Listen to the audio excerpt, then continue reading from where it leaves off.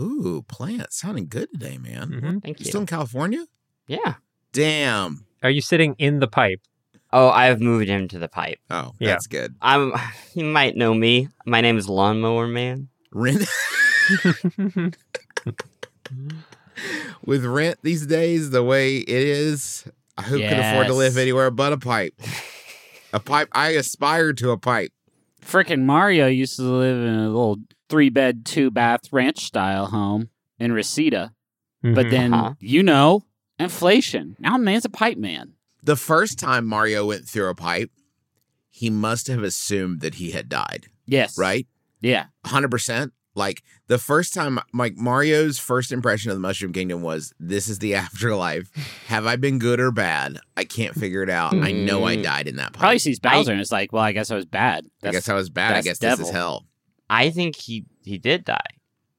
Oh, I think he was like eating like a meatball grinder while working on a toilet, choked a little bit, fell face first, drowned in the toilet bowl. And then this has all been his kind of like death dream. Do you think each of the games are like a different circle of hell, basically? Well, my bigger issue with that theory is that Super Mario Bros. 2 is a dream. But I guess, is it a dream within a dream within a dream. Timely.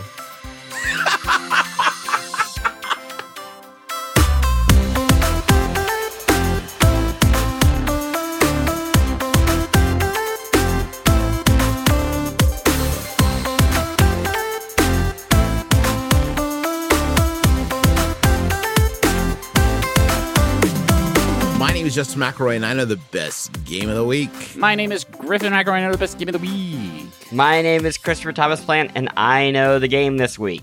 My name is Russ Freshly, and I know the best game of the week. Welcome to The Besties, where we talk about the latest and greatest in home interactive entertainment. It is a video game club, and just by listening, my friend, you are now a member. This week, we're talking about a new entry from Supermassive.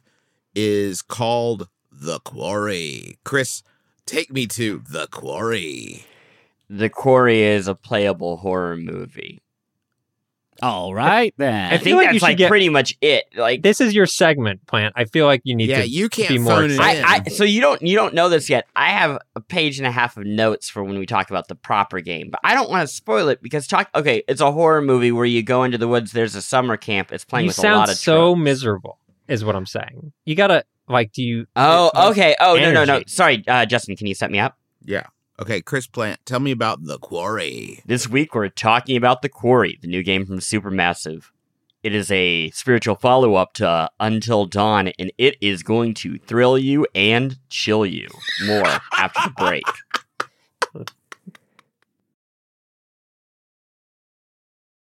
Okay, so quick walk-in, if you don't know Supermassive or their history. They've made a lot of different stuff. They did some like DLC, some adaptations, what have you.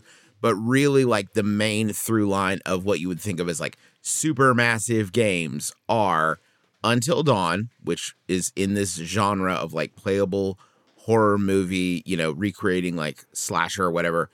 Until Dawn, Hidden Agenda, which was like kind of like the same idea, but more of like a crime thriller type deal. They did a couple of VR things, The Impatient, and there was another one. Little Hope, House of Ashes. So then there's the Dark Pictures anthology. Yeah. Also, Hidden Agenda. That was the one you controlled with your cell phone. Yeah, that was a neat one where players would like. Great idea. It was neat. And now The Quarry, which is not part of the Dark Pictures anthology, it is rather a standalone game published by 2K Games. The Quarry. But really, does it matter? Because effectively, it's the same. might as well be. It is in this genre. There's no creepy all of these man. games feel like they are siblings, right? Yeah. Of a piece. Yeah.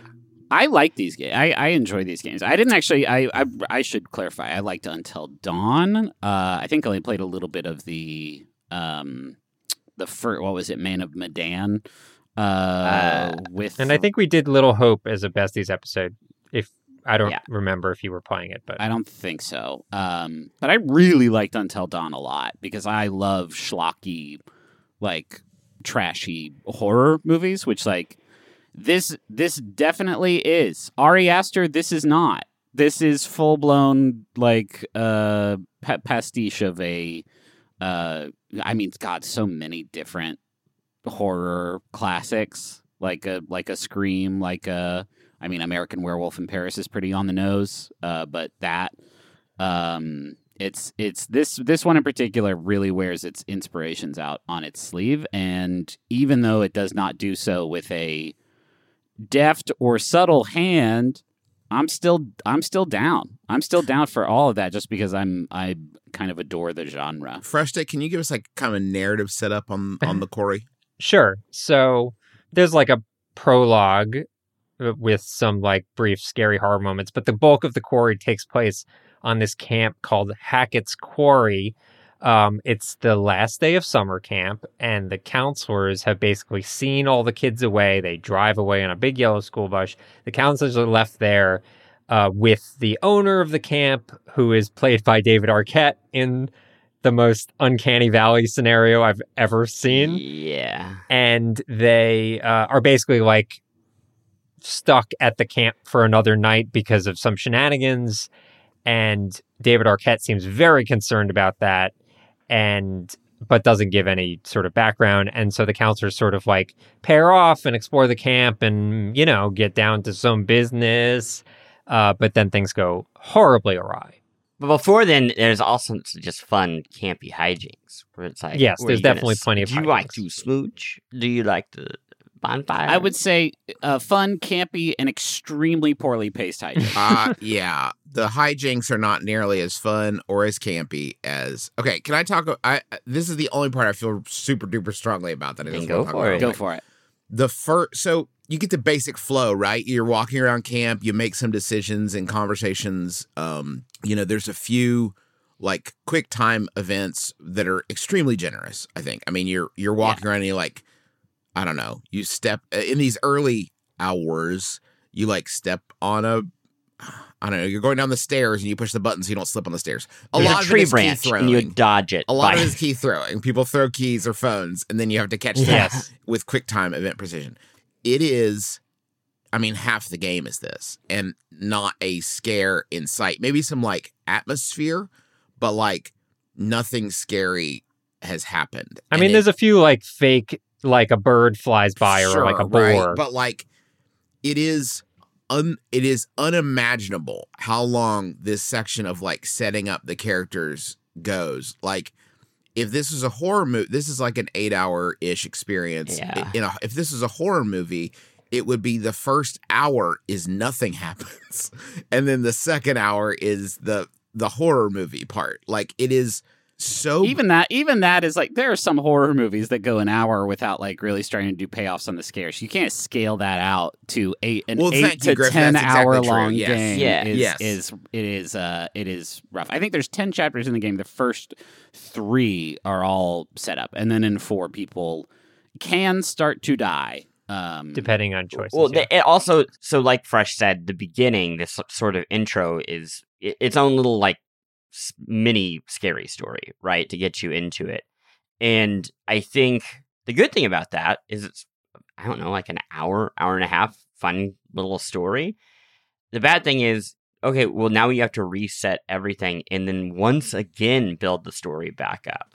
I mean, but that's a pretty typical horror trope, right? You look at Scream and it starts with of course, but that's the whole question, right? Is like, sure, it's a horror trope, but does it help in a video game where you are going to just be waiting for a story to start all over again? Yeah. I mean, so yeah, I want to talk about the pacing really quick because I think there's like great, like, I don't know, praised horror, and then there like the A24 type of horror, right? And there's like good schlocky horror, and I think great horror is like very well paced.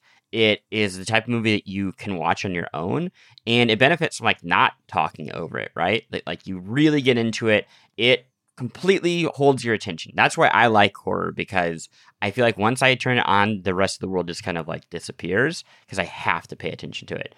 But then there's schlocky horror, which I don't know about y'all, but I watched a ton of it when I was in high school, like just watching it with friends and watching it with VHS tapes. And like there, it's kind of the opposite. Like the pace is trash. Like it's actually, I always feel like intentionally slow because they know people are going to be talking over it. They know people are only paying attention like halfway. Yeah. And I think this game, I guess I'm curious if it works a lot better with a lot of friends in the same way that like watching trashy horror worked in high school. Yeah. Where it's like, okay, you're all kind of talking over it. You're, joking. You're using it kind of as a prompt for conversation, which is again what I think is horror is good for, because it's people making a bunch of really stupid decisions. So that makes not only you that, talk about that.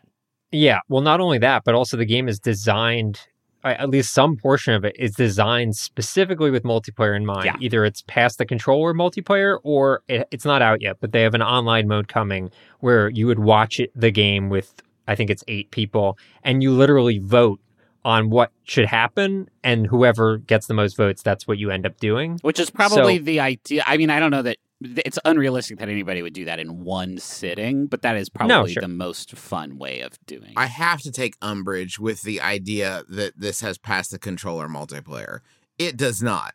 If this has passed the controller multiplayer, fucking The Witness has passed the controller multiplayer. Like, What Remains of Edith Finch has passed the controller multiplayer. The ability to pass the controller to other humans is not a feature. No. Supermassive. But I would say, I think what they're trying to do is the idea of each person that is playing is basically assigned to a specific character in the game. I think that's the ethos behind it. So it's sort of, I get what you're saying, Justin, but it's a little more multiplayer than that. A little bit. I want to say so I enjoyed this game. I enjoyed my playthrough of it, and I want to give a lot of praise to the cast, which I think has some genuine, like, some real fantastic performances. Yeah. As soon as I saw that Skylar Gisondo is in it. He is the kid from Booksmart who is like the dweeby guy, and nobody comes to his birthday party, and is fucking hysterical in that movie. He is like excellent in this game, and I was like, I will do anything in my power to keep this sweet boy alive. Which character does he? He's Max Brinley at the very beginning. The prologue. Oh, right, yes. Yeah. Justice Smith gives a very Justice Smithy performance in a way. Star of Detective Pikachu. The Star of Detective Pikachu. Brenda Song, who's been in like everything. Tons of Disney Channel. Lots of like just horror movie and cult movie people. Ethan Suplee, Lance Henriksen, and Fresh already mentioned David Arquette. And of course, Ted Raimi, who is just eats up the scenery in every fucking in a digital performance, eats up the scenery in every shot. Hey, let's not blow over Grace Zabriskie though. Yeah, Grace Zabriskie, most notably from Twin Peaks in my world. Sarah Palmer. She's great. She's like a sort of odd tarot reader, fortune teller type person who gives you like what I think is actually a really cool little thing where if you find these collectibles, she will give you a small glimpse of what could be in the future. So it's like a tiny 5-second clip of a scene, which just isn't like, it's not really that helpful, but it is sort of in the back of your head like, oh, this is something that could happen if I make the wrong make the wrong choice, which is kind of interesting. It does make me, because I agree with everything that's been said. I think the performances are great, and I actually think the writing, specifically for like the back and forth dialogue, is not bad either. And that's a rare commodity in video games. Like that sort of back and forth tends to fall pretty flat, and there's a lot of pretty entertaining scenes on that front. Just to go back to the pacing a little bit, it reminded me of Telltale insofar as the way Telltale structured their things would be basically like 2.5 hour, 2-ish hour episodes, right? And the episodes would have like a very clear kind of arc to themselves. Like they'd have like a mini arc. And it did make me kind of wish that was more the mindset for this game and these games in general. Because at least in these 2 hours, I'm going to get at least some of a story rather than seeing like a third of a story. Yeah. Before we move on, I want to talk about all the actors you mentioned. I think that's great. There are so many people who are recognizable. If you look traditionally beautiful, you look great in this game. I think the engine and the art design work out really well.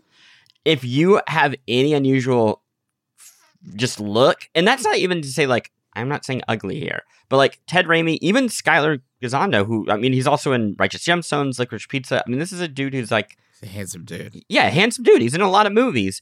It took me forever to figure out who the hell he was supposed to be. Like, I recognized him. I think congratulations. It does actually a pretty good job with Yeah, it. I didn't have that problem. No, there's still... I mean, I gotta say, the facial capture is fantastic. But there is like, even with the like people who I know, people like Brenda Song and some of the other characters, like I know what they look like.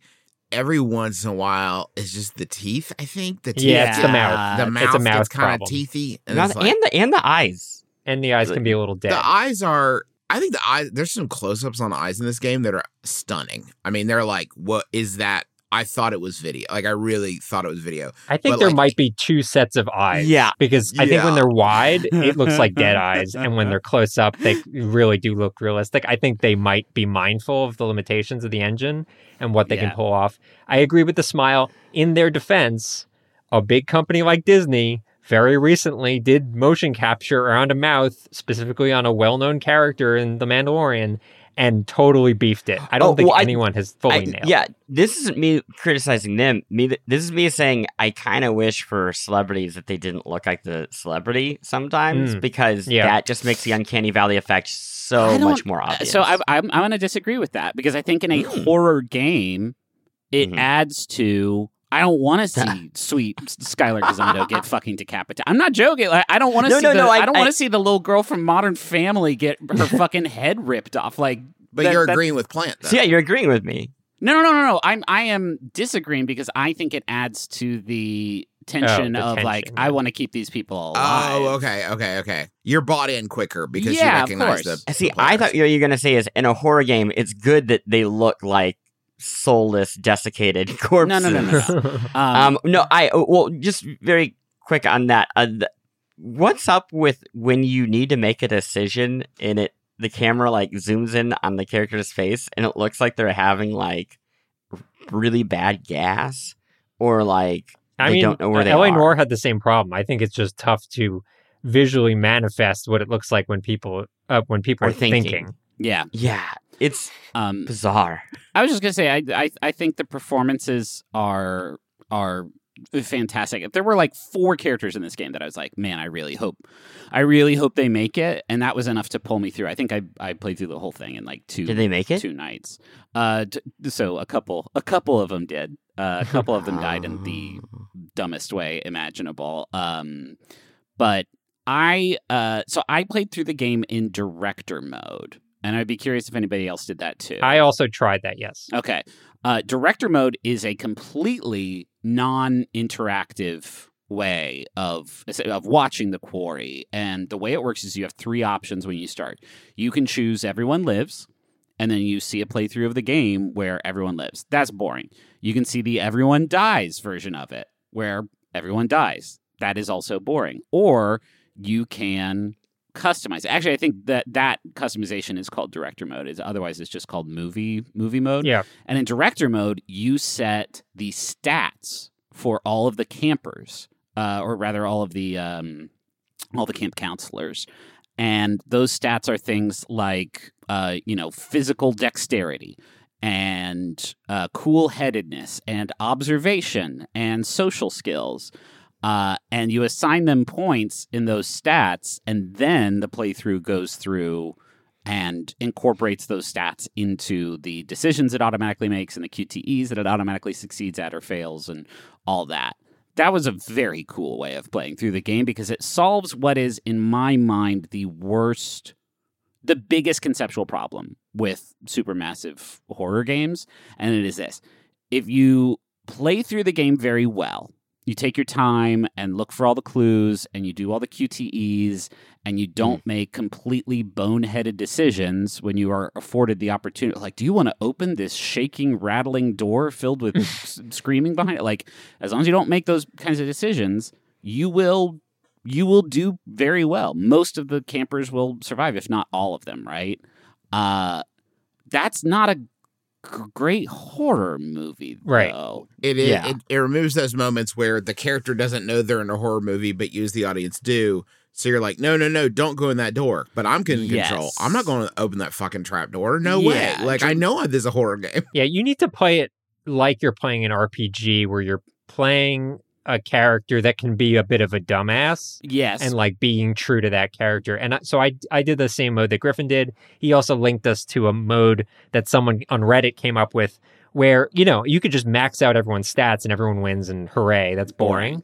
But someone came up with the idea of using a D8 to basically roll for stats for the different campers. Yes. So there was a lot of randomness and variety. So I did that. And so I had I rolled a 1 on someone. That character was a total dumbass and would fuck up every QTE and event and whatever. And then I had someone else who was basically turned into the, final girl trope because she kept surviving. So that was cool. It made me wish that there was more of a visual manifestation of those moments in director mode, just that I knew, this is a moment they failed or succeeded and why. Right. But I did actually like this. I think you need to unlock it. I think in the deluxe mode, it comes unlocked automatically, but I think the normal mode, you don't get it automatically. Okay. I don't know that it's... Certainly, if you're playing in multiplayer, you should not do that, because I think part of the fun in multiplayer is making dumb choices with other people. Yes. But if you're playing alone and you just kind of want to experience the story in an interesting way, yeah, it's pretty cool. The one issue with that D8 mode, which is what I did and I thought was very clever, is I didn't know while assigning those stats which characters I would really like. So Caitlin, which was the character from that Brenda Song plays, and Dylan, who I don't have that actor's name pulled up in front of me. Miles Robbins. Miles Robbins. Probably my 2 favorite characters in the game. Their dynamic is fucking great and so charming and funny. Dylan in particular is such a great really character. Good character, actually. But I didn't know that when I was assigning stats. And so they didn't make it out. And that was frustrating because the way they went out wasn't necessarily... I don't know. It didn't necessarily align with how their character was the rest of the time. Sure. So even that way of doing it is the director mode is not perfect, but it does add this sort of random element that gets around the issue of do I purposefully fail this QTE just so we can, have a death here? Well, I think there are 2 different games that you are playing when you play any of these supermassive games, right? And I think the traditional one is you are playing as people inside of a horror movie, and you are making decisions inside of it, which is one type of fantasy, right? You're kind of most horror games. And then the other fantasy is, what if you could control or make your own horror movie? And I think this sounds great in that it's serving that, which is kind of a totally different thing. One huge thing, all those scenes with Grace Zabriskie, where she's reading your tarot cards, which, by the way, this game has some Romani stereotypes and slurs that are borderline drag me to hell. But you don't see any of that in director mode. You don't get any of those Grace Zabriskie tarot scenes, right? Because you don't need. I guess ostensibly you don't need the sneak previews. Well, you can't collect the collectibles. Watching it, does it also remove the QT animated shorts? The QT animated. Yeah. So in the main game, when you are doing the prologue, right, when your QTE pops up for the first time, the whole game stops, and then you get treated or cursed by these Saturday morning cartoons that explain how QTEs work. And they're voiced by a Rod Sterling impersonator. And they're very, very clever, but it's also kind of frustrating because you're getting into this horror story and every 10 minutes or so, it's I see that you are tense. Yeah. What if we brought up a cartoon animated short? Yeah. Yeah. And those are weird too, right? They get a Rod Serling impersonator, and then the shorts themselves look like Fallout, and it's Fallout Boy style Fallout stuff. And it's this is not. You just had 2 things you like. This is not. There's weird.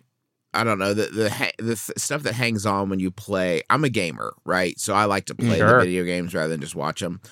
So I'm a real gamer, and there's weird gamer game lineage type stuff that holds over I'll give you an example. There's a scene where you can eavesdrop on Mr. H, who is David Arquette's character, and he kind of catches you, and then you get this prompt on the screen that's like, Mr. H is disappointed in you, and it's like, why is that necessary? If the performance capture is this good, like, why can't he just look disappointed? Fair. Like, why do I need to see like that sort of like alert on the screen? Like, it really, again, it's like, it's just like the tutorial thing, like taking you out of it for no real reason. I mean, if I could also say, I wanted to say something a while ago, and we kind of brushed past it. This idea of like playing in a group, I think would be pretty effective, except for the first half of the game. Like, I wanted to play with my wife. We've played some of the Supermassive things before, and it's more like her sort of like watching and me doing some of the quick time stuff, and then we'll make the decisions together. But I mean, we were at it for 2 hours with like nothing interesting happening, and it's like I mean, I can't really imagine an event where you would like invite adults over for a 2-evening, like, okay, tonight is going to be really boring, guys. Just hang with me for 4 hours in this party setting, and then I promise the next 4 hours will be a lot of fun, which they would be. I just can't imagine a group of adults like powering through the first half of this thing together. I think that's true for like people like us with kids and stuff, but I think like there are a lot of people who just hang out on Discord with friends every night, and it's mostly just an excuse to talk, and I feel like those are the people that... Sure. Well, the online version may very well be, yes. I mean, that's a different kettle of fish. That's not even live yet. Oh, well, a question for you. You said you don't like the part where it's like Mr. H is disappointed in you. Yeah. Would it have been better if it didn't appear on the screen, but your wife just mumbled it under her breath whenever that could be happened? It looks like Mr. H is disappointed in you. And he's not the only one. I think if this was a 6-hour-long affair, which, by the way, I wouldn't be surprised if my playthrough was considerably shorter than yours, because 100%. a couple of my guys were real dumbos It's and not died just that, like though. instantly. I played both ways, right? So I tried the director's mode too. The director's mode or movie mode completely skips all the ambulating around the world. Yeah. So like there's no walking, which is, I gotta say, it Great. Sucks. Yeah. It sucks. Yeah, it's like, nice to not have to walking around this world. I don't know how they messed it up so bad. It looks terrible. Like, you can walk and you look sort of normal, and then there's like a walk faster button where the person looks like a 4-year-old making an action figure walk across a carpet. It's like it looks ridiculous. I can't fathom, and I don't know why it's a thing. But you skip all that stuff. And that's great. What you cannot skip under any circumstances are the cutscenes even the ones you have seen before, which really, for me, is the biggest critical flaw of the Quarry. Is that even in that director mode, like, I got the playthrough I got, right? But I was bummed because a couple of my favorite characters, like, didn't make it out. And I know also that there was a bigger overarching mystery that I just kind of glanced off the side of because of the characters who died. And that's cool, right? Like, conceptually, that's very cool. I got online to like look up the ending later, and it's kind of neat that I just didn't get it. That I just got my own kind of ending that had its own resolution. It's like you saw a cabin in the woods and didn't go in the basement, basically. No, not quite that dramatic, but sure. Yeah.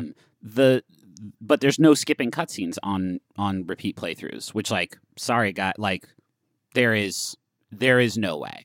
I really loved my playthrough of this game. There is no way on earth I would do it again, like, now. Maybe in a couple years when the ravages of time have scrubbed it from my memory. But they missed a trick there in a pretty major way, because there's like over 100 different ways that the game can end up based on who dies and when and what you find and how, like, and switching from one mode to the other, if you decide like, I tried the director's mode, that's interesting, but I actually want to play it, or vice versa. I want to take control now. Yeah, that would be fantastic, but you can't do that. That doesn't seem like, I don't know. so wildly innovative that it would be difficult or impossible to do.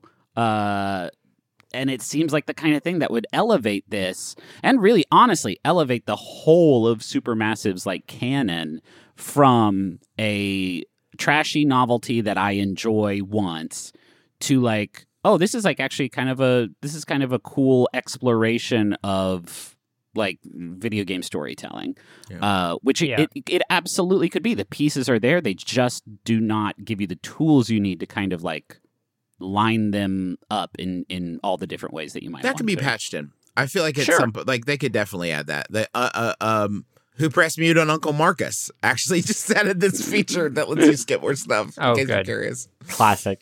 I would also add, if you feel compelled after you've played it to see other scenes for what it's worth, it's actually kind of the best game to scrub through on YouTube, which is what I did, just to like see changes in various scenes and like what could play out. Man, my playthrough of the prologue ended in the funniest possible way, because your kind of lead character just sort of like bails out of nowhere, like not in character at all. She's like, sorry, and just walks away from her friend. Wait, she doesn't you just left? Well, it wasn't me. Oh, it was because you didn't have a choice. yeah. So she just is like, sorry, and leaves poor Gazando. Hey guys, can I just say there has to be a middle ground in this, please, where you get to do the idea that you wouldn't want to interact with this thing that's already such a slog for half of it is so. It was wild so funny though. I really got a kick out of it. But yeah, you can watch it on YouTube if you want. I think the takeaway here is, if you like horror games or you like these Supermassive games, this is a pretty good entry. You are going to like it, yeah. It is on par with Until Dawn.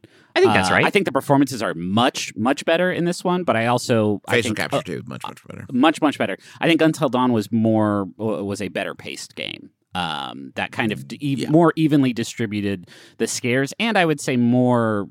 a bigger variety of the type of scares than the Quarry does, but they both have their strengths. Yeah. We're gonna take a quick break, then we'll talk about more sort of like storytelling and with this sort of in this sort of mode, and we'll do that right after this.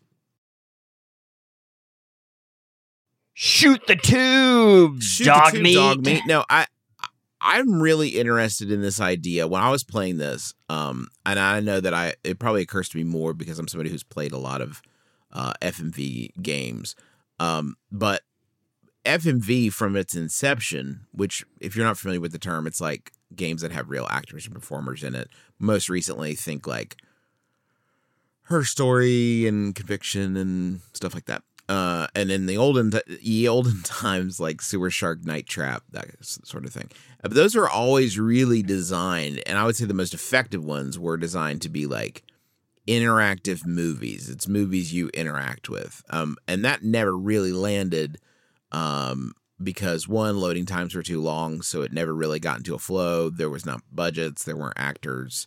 There was a lot of this stuff that still was getting ironed out. But I really felt this clear line between that and the Quarry. I mean, it very much feels like an interactive movie, and I was curious if like what you think of this idea as a subgenre. I mean, we've seen it in horror, not a lot in other, like it's pretty much just been Supermassive, right? Sort of like carrying this particular torch. You could argue Quantic Dream does a bit of that. I think Quantic Dream games are much more interactive than the Supermassive games are, but they are, maybe it's just the sort of like heavy focus on narrative with outcomes influenced by your QTE dexterity. To me, Quantic Dream, the delineation I would make, and it's a pretty minute one, but to me, Quantic Dream has always felt like people who are making games that wish they were making movies. Yeah. You know what I mean? Like this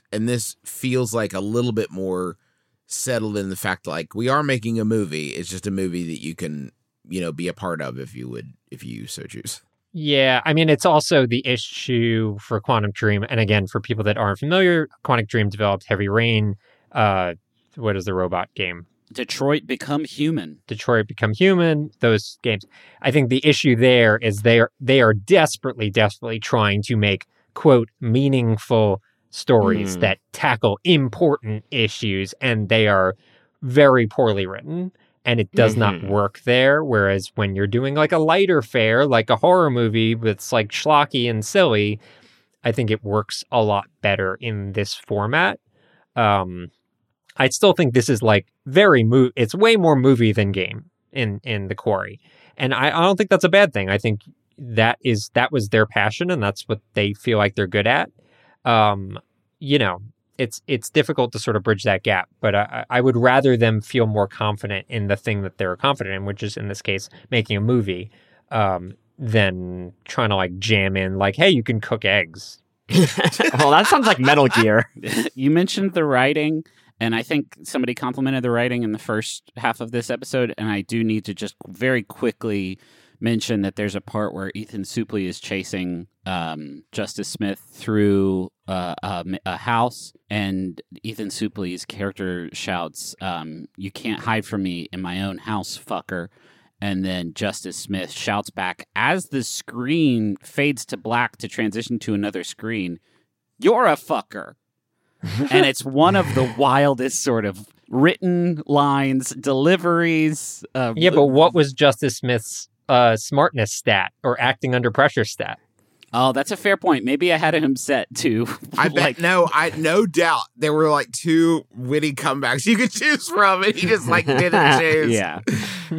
I think that the FMV game comparison feels a little specious to me, and only because those games were very Dragon's Lair in that there was like Wirehead didn't have 60 different like it had fail states that would kick you to a "do you want to try again" screen, and success states that would move you forward in the one story. I think that the branching pathways thing, which like whether or not you like Quantic Dream games, like they did some pretty major innovations in the space, even at a time when people like BioWare were saying like, "Oh man, Mass Effect, so many different endings, you're gonna shit," when really like it's not that huge of a difference between the different endings. Nobody shit themselves. Yeah, right. But in like Heavy Rain, there's not a perfect game by any stretch of the imagination, but it's genuinely ambitious and I think well executed in how when that game ends, you can have a completely different playthrough result than somebody else. I think that this is getting a little too heady. Certainly too heady for besties, but this is my outlet, so here we are. The problem that I think you're always going to struggle with interactive fiction is that almost by their very nature, stories should communicate something beyond the text. Themes, something they're saying. It doesn't have to be a message. It could just be like what it's about or the way the narratives connect in a satisfying way that like makes you feel something, an emotional state. I feel like when you give that much control over the narrative to the player, you're always going to struggle with with like creating a satisfying narrative experience. Authorial intent. Yeah, because if you're sharing that, it starts to feel a little bit more like, I mean, there is a successful version of this, and it's Dungeons and Dragons, but that's completely a shared, like, collaborative storytelling method. And that obviously has a guardian in the DM who can make sure that things sort of progress in a certain way to some extent. Yeah. Yeah, I also think that's why maybe director's mode might work better, because at least then this shared authorial intent, you're on the same page. Like, you kind of have equal control. Uh-huh. Yeah. Where when you're in the game and you don't really know what any of the decisions you're doing, you don't know how they factor in, you can't sculpt it because you're like, you know what, I want to tell this type of story today. Right. And I think that this sort of genre is always going to be more effective in this sort of idea because you're relying on some more base type thrills, right? It's not, the themes of it are so unimportant that like it's more akin to like a roller coaster, you know, with a lot of these movies. And like I feel like that makes it a little bit more effective to give the player a hand in it. A counterpoint though, in director's mode, you are not fighting against your primordial gamer instincts to press the X button the moment it appears on the screen, right? And that takes away... When I play a horror game that is like truly pretty scary, like the first couple Outlast games, like scared the shit out of me. Like any type of game where you are hiding from a nude murderer is scares me, right? And so what I would do is I would just like run up to them and die. That power, they no longer have that power over me, right? And I think that's true in any game, but especially these supermassive games where it's like, I am not scared of this werewolf that is chasing me because I can just press the right buttons and that will go. And in director's mode, it's a complete crapshoot. You do not know how a scene is going to play out unless you gave a character full stats or no stats, in which case you can be pretty sure how it's going to play out. And that's, I think, another mark in the column of that being the more sort of successful way of doing the story. Yeah, when you're describing two different perspectives, right? Like one of those is it's scary because you are worried about losing, and it's you that is like the tension is in you, right? The other one is you are watching this effectively movie at this point, and you are caring about the characters, and the horror is you don't want the character to die. And like, I feel like those are kind of two... Or you want the character to do something dumb or funny. Yeah. Anyway, I don't know, man. I'm like so mixed on... I like that this exists. I like that people continue to try game narrative stuff. There's a part of me that always feels like, please just make a movie.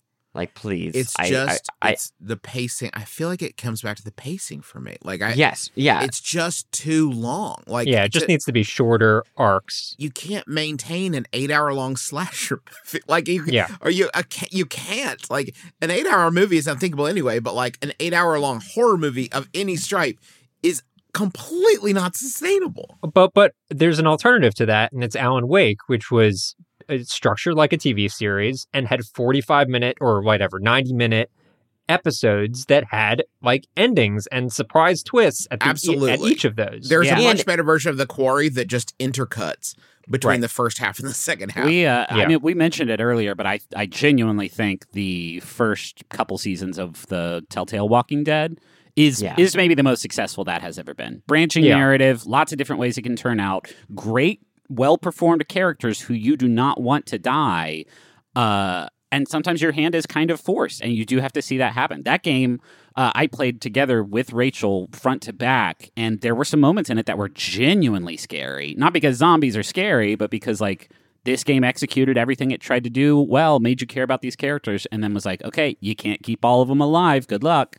Yeah, I think that's also a good case of even still you don't want it to be 8 hours long, because I think that works the first 3 episodes of that, and then I think it falls off precipitously. Well, it depends on again, Walking Dead, that release schedule of those Telltale games, while frustrating when you're like in it and you just want to know how the shit resolves, playing 2 hours, 2 like pretty tight hours, and then waiting a couple months for the next episode to drop was in retrospect, a good way of doing things. I mean more that you know that the two characters are going to live, so it ends up feeling like having 8 new movies where you know that the protagonists are going to survive.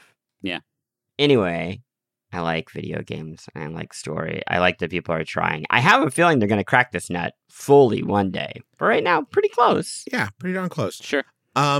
Let's you guys been playing anything else that you've enjoyed? I've been playing The Looker on Steam. Okay. The Looker is a parody of The Witness, and it just like spends 2 hours dunking on The Witness, and it's pretty fucking funny. It's really timely too. It is extremely well. It takes a while to make games. Fair. The Witness, for those that don't recall, was a first-person puzzle game by Jonathan Blow, which had like these line puzzles, but also had like very heady audio recordings. And this game also has those things, but is like just kind of a little bit a lot shitting on the original, while also having some surprisingly good design like puzzles in there.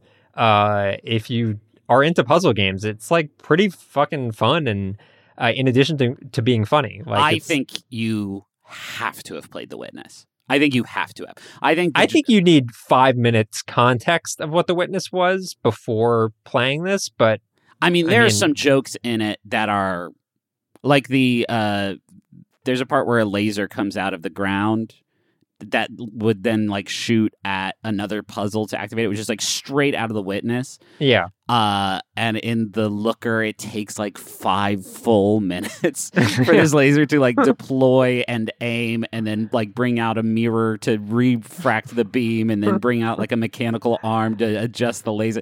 Like, it is, I think, funny. From if you've played like any games, but if you have played The Witness, where you have seen that slow ass laser, it is a knockout fucking joke. Yeah.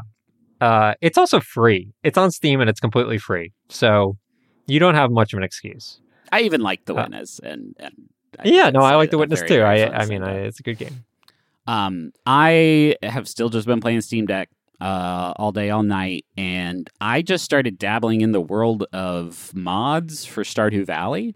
Specifically, there's one called Expanded Edition, I think, which like completely changes the not completely. It adds a ton of stuff to the town. It adds a bunch of characters and events and items, and then I've got like a bunch of different little quality of life mods in there that have smoothed off some of the rough edges that I wasn't necessarily psyched about playing. Is that all through Steam Workshop, or are you like? So no, and this is I was very nervous to do it because you have to go into the like desktop mode of the Steam Deck to do it, which is simple enough.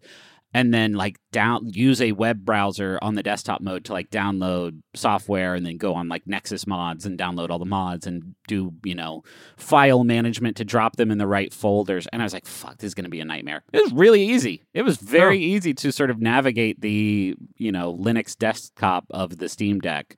Much more than I thought it was going to be. But I am fully back. It is one of my favorite games of all time, and it's very cool how much the community has created these like incredibly polished, virtually canonical like additions to the game, and especially on Steam Deck. Like, come on, you can't. It's perfect. It's perfect for that. You got to do a little finagling, but it's if you have a Steam Deck and like the game, or genuinely, honestly, I guess if you have a PC and enjoyed Stardew Valley, like, it is not hard to get it chopped and screwed in a way that is really very, very cool to see. I wanted to talk about, I've been playing Plants game as well, so I'll let Plant talk about Plants game. But I wanted to mention Card Shark, which is a very interesting little thing that Travis, my brother Travis McRae, actually clued me into. I played it on Switch. I'm sure it's on Steam too. It is a card cheating game. It is a game about cheating people at cards, and the basic flow is you've been taken under the wing of this like professional card cheat when he notices some latent ability in your character. You go stage by stage, which are arranged as like card games that you're traveling to, and before each one you learn basically a new way of cheating at cards. So it's like ways of marking a card so that you can find it later in the deck, and rearranging and palming cards and deck switches, all of which are achieved by like sort of precisely timed. A lot of them are precisely timed. Like you pour a drink for a certain amount of time, and you use the time that you're pouring the drink to look at the cards of the person that you're pouring the drink for, right? But if you pour too long while you're looking, you'll overflow the drink and blow the scam. Just as an example. And then you have to like have a hidden signal that you use to hint to your partner as to like what their best cards are. That's just like one example of one of them. They all feel very different and interesting, and they use different skills. It's like How quickly can you organize these cards in your head? How quickly can you find the card you're looking for and remember what step of the trick you're on? You start getting to a point where you use 2 decks, so you can like put dope cards from one deck into the other. And then between rounds, you have to discreetly remember the cards that you snuck into one of the decks and go through it and remove those cards so that you don't get caught when somebody also pulls, the Ace of Hearts. Yeah. And it gets real tricky real fast. Yeah, it is really tough, but the it's well written. It looks cool. And if that sort of world interests you at all, I think it's very different. I mean, it's like not like anything I've ever played. But it is very satisfying when you nail a ripping people off. So, highly recommend Card Shark. Justin, I spoke about Neon White on Resties earlier this week, so I'm ceding my additional time to you because I want to hear what you think about this game. Neon White fucking rules. Griffin, did you play Neon White? I have not played Neon White. Oh my yet. god, I know. Griffin! It rules. It rules. I love, especially after the Quarry, which is like the opposite game. The Quarry. This is like levels that are 20 seconds long, and I'm going to give a very quick. Okay, so you're basically in the employ of heaven, and you're doing some stuff for heaven to try to get into heaven, but like killing some people to get into heaven as you do. And you have to get through these like levels that are sort of like in heavenly looking sort of platformers. Dreamcast heaven. Thank you. I mean, that's just heaven. And you are equipped with a sword, but everything else you collect is in the form of a card, and the card has 2 uses. So the card is a gun that you can shoot, like the long-range rifle is a card that you can use I use the mouse. So the mouse 1 button to fire like a gun at the enemies or demons, I guess, and you have to kill a certain number of them to exit the level. And then the right mouse button is the discard, and when you discard, it uses an ability like parkour type abilities, so like a long dash or a double jump or and so on. So the levels are what is the quickest path that I can find that eliminates all the demons but gets me to where I need to be as quick as possible. And you're like finding new little shortcuts throughout as you beat the levels. The first time you'll often unlock hints as to what the shortcuts are, so you're not completely figuring it out on your own. Each level also has like a gift that you can find that has a narrative purpose, but that adds sort of like a more of a platforming, less speed focused way to approach the level. But shaving down your time, getting it faster and faster, and really like the levels are so short that you get a sense of them really quickly. Like it feels so good because you're just doing it over and over and over again until you can do it like flawlessly. And it's super duper satisfying when you can get to that point.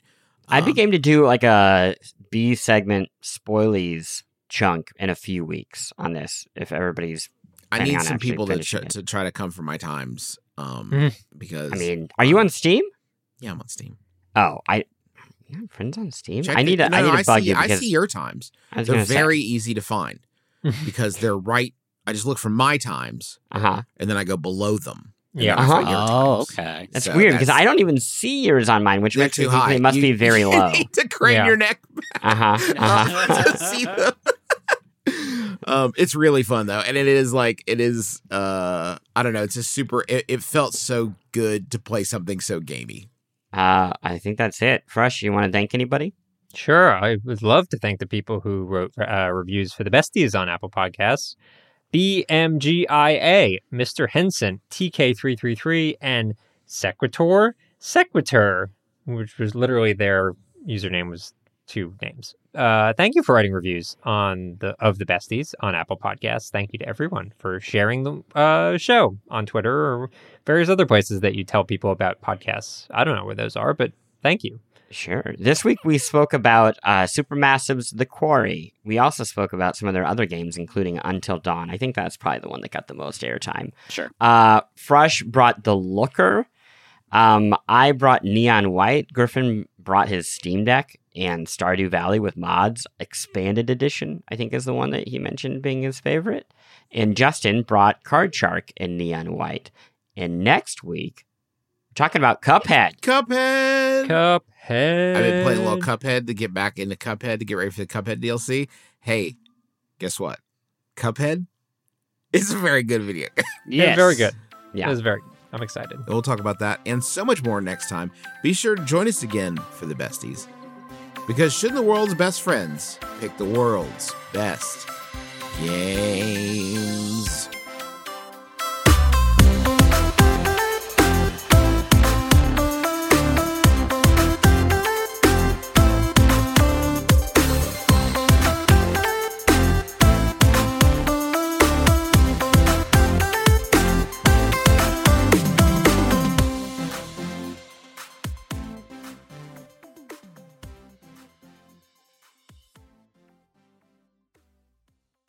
Besties!